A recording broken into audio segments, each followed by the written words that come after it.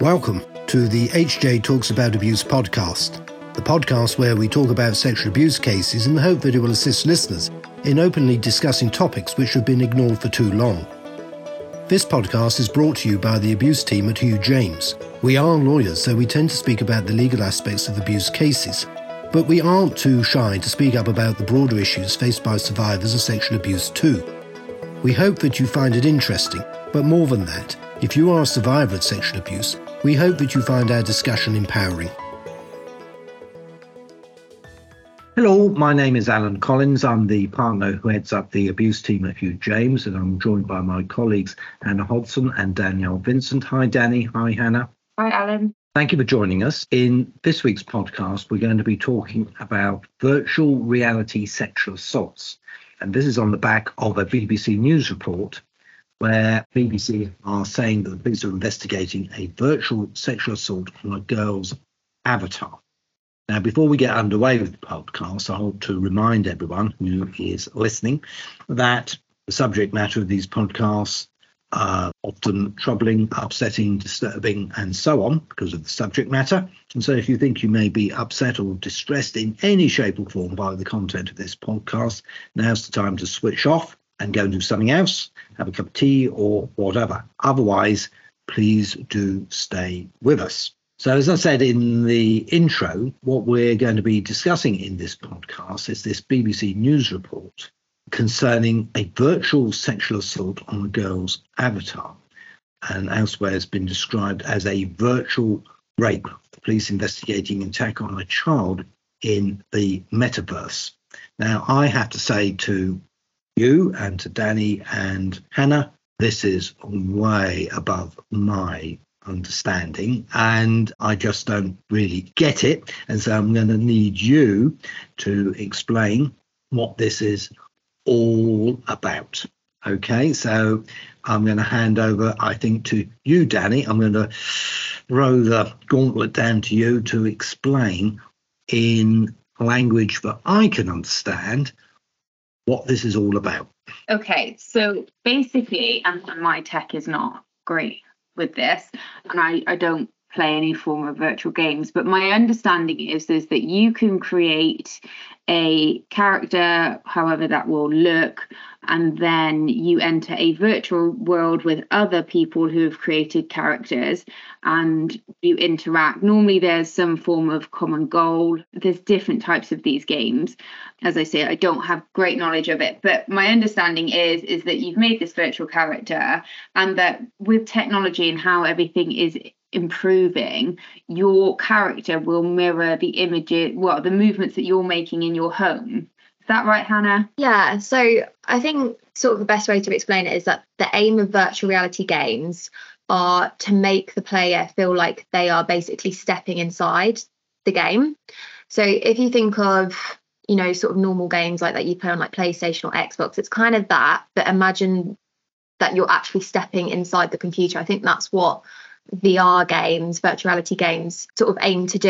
And I think what you said, Danny, is when you have people wearing equipment to their arms and sort of, I don't know how to describe it, but like almost goggles over your eyes that allows you to really feel like you're inside the game. So obviously it is different to just playing, like a normal game on a PlayStation or something like that. It's kind of like that one step further. So this BBC report and the other media reports where they talk about quote unquote virtual rape. So what these people are doing is they can see through their eye set goggles what looks like a real individual. Yeah.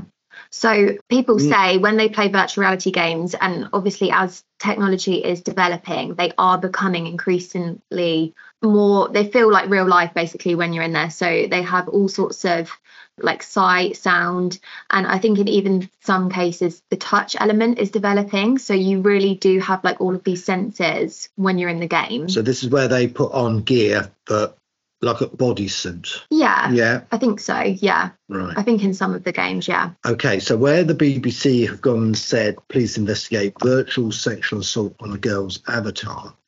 So the culprits, I'm thinking of whatever word to use that's polite, the culprits through the avatar, they can see from the victim's perspective her. or not, her. Yeah. So they can see this, what looks like a real person, because it is a real person. Yeah, or like whatever character she's designed on that game. Right, I see. So I think you can play versions of the game where you're just on your own playing, or you can join other versions where there is people from across the world playing, and it's almost like a live sort of game room, I guess. So yeah, this is how you'd come into contact with other people. And as Danny said, like if you're in your living room playing this game and you jump up and down, then your character's going to jump up and down.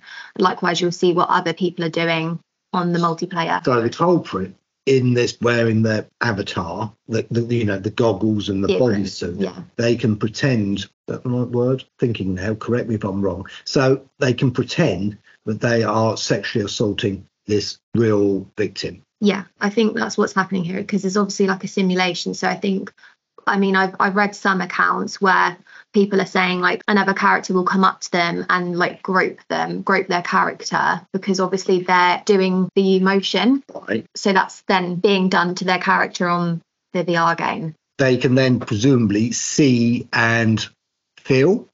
Is that right?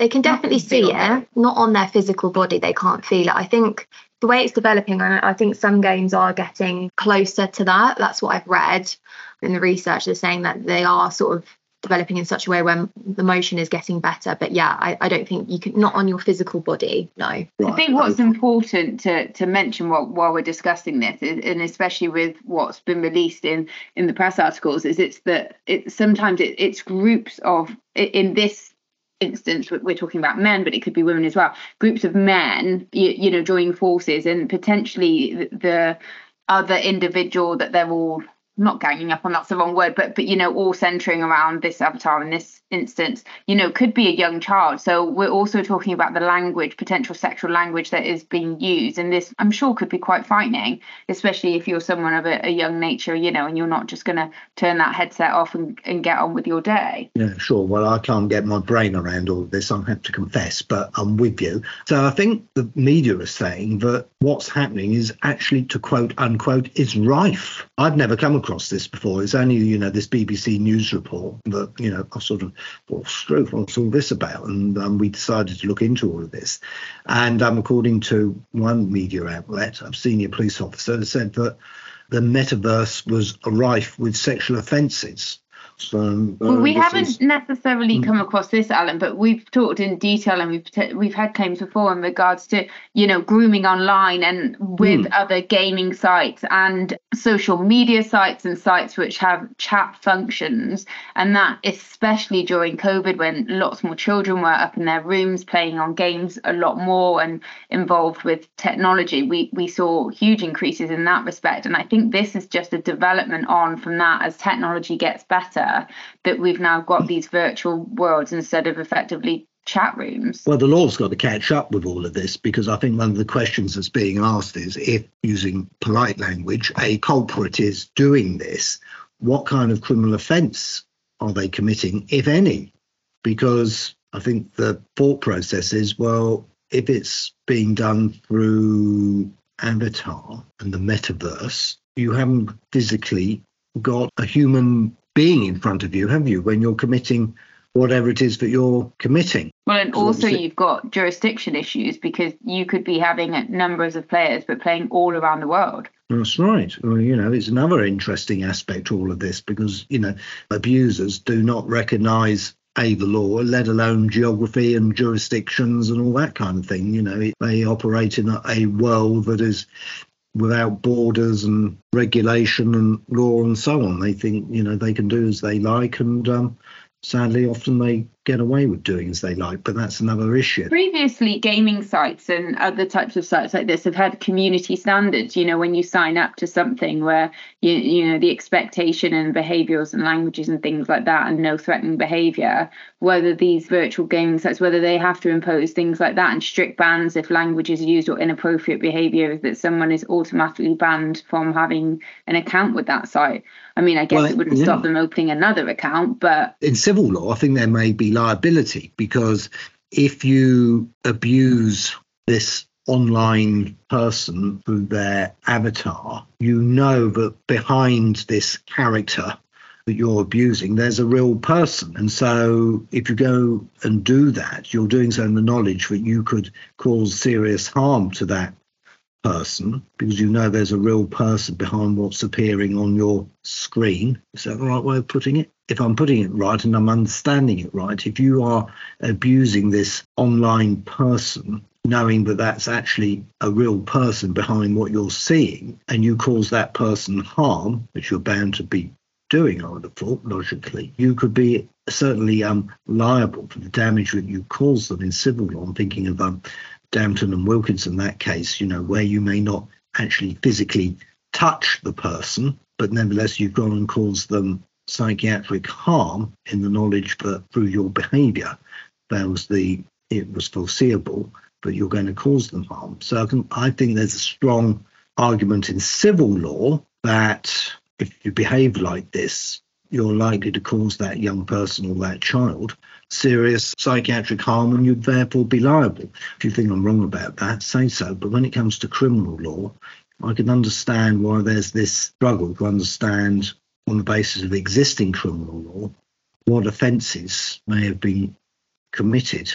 I suppose if the prosecution could prove that you, the offender, knew that that was a real person, it might be a case of gross indecency, maybe. If the prosecution can prove that you, the offender, knew that behind what you're seeing there's a real person, and you then do sexual things to keep it light, that you may have committed an act of indecency or, heaven forbid, gross indecency, if you see what I mean. Yeah, I think that's a really interesting point, actually. Well, this is going to be something that is going to, I think, keep coming up, because especially, Hannah, you found some figures, didn't you, in regards to sexual harassment in virtual worlds, and it was a lot higher than I was expecting it to be, if I'm honest. Yeah, I mean, according to some data from 2018 by Pluto VR and the Extended Mind, 49% of female users and 36% of male users had experienced sexual harassment on VR platforms.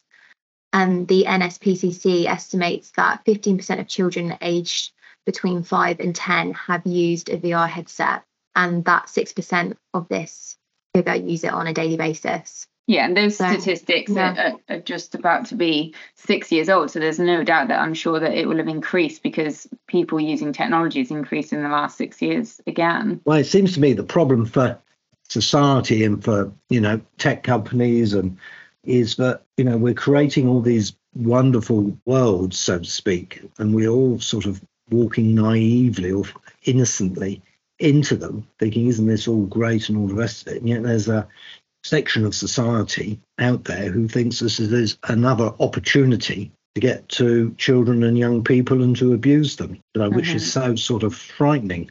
Maybe we're just, too innocent and too naive. I don't know. It's just beyond comprehension. As maybe, we've got to start thinking with every new opportunity as this sort of world evolves, but what are the risks for that minority out there to take advantage of what's being created and to use it for terrible means? Because it would never have occurred to me, I just, just never have thought that any of this was possible, but clearly it is. I think for me, what I struggle with this is how these games even allow people to do like virtual raves. Do you know what I mean? I know that the point of a VR game is, that's obviously the point, is to be able to control your character exactly as you are. But I would have thought there would have been, when making these games, there would have been caps on certain movements and behaviours. But presumably these offenders, there's lots of people who are very savvy when it comes to IT and... Yeah, but it will have to have been coded to allow the individual to do that by the gamers.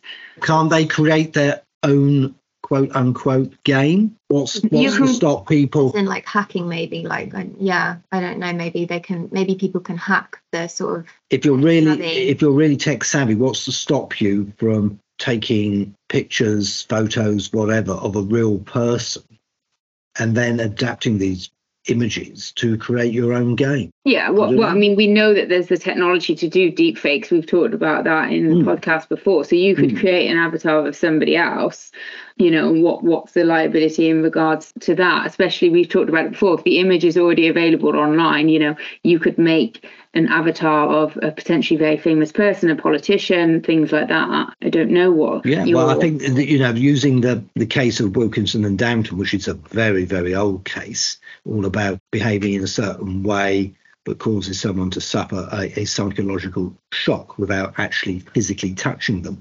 If you are so minded to use somebody's image for these, for sexual purposes without their consent, it's clearly foreseeable that if you're doing this without their consent, that you run the real risk of causing them real psychological harm. So I think from the civil law, I can see potentially quite strong cases. But as regards criminal law, I can understand why there's this hesitancy and struggle about, is the existing law that we've got sufficient to capture this kind of behaviour?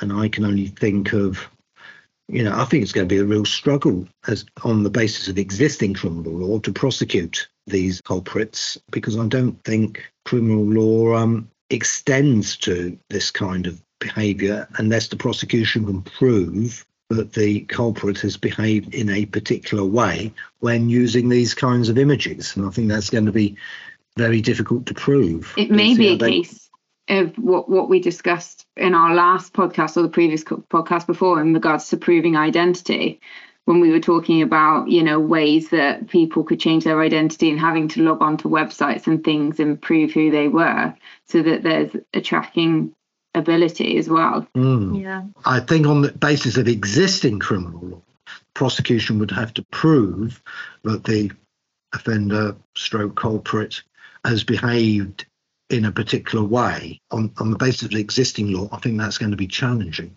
Well, and also there may be issues in regards to that, because it depends on the website's regulations or the virtual site, in that, for example, the game Grand Theft Auto is rated 18. So, and that's the description is because it refers to use of drugs, explicit sexual activity and defenseless characters and violence. So if you do then have a child in a potential virtual world and they're not 18 and the game says that they need to be 18, that also will cause some issues, won't it, with potential criminal and civil claims? Interesting for all the wrong reasons. Interesting times ahead, I think, because quite clearly this is a world that is clearly developing, and I think it's going to require not just national effort to deal with this, but international effort, because as you were saying, Danny, this has probably got a global reach. There's nothing to stop an offender in the UK presumably abusing virtually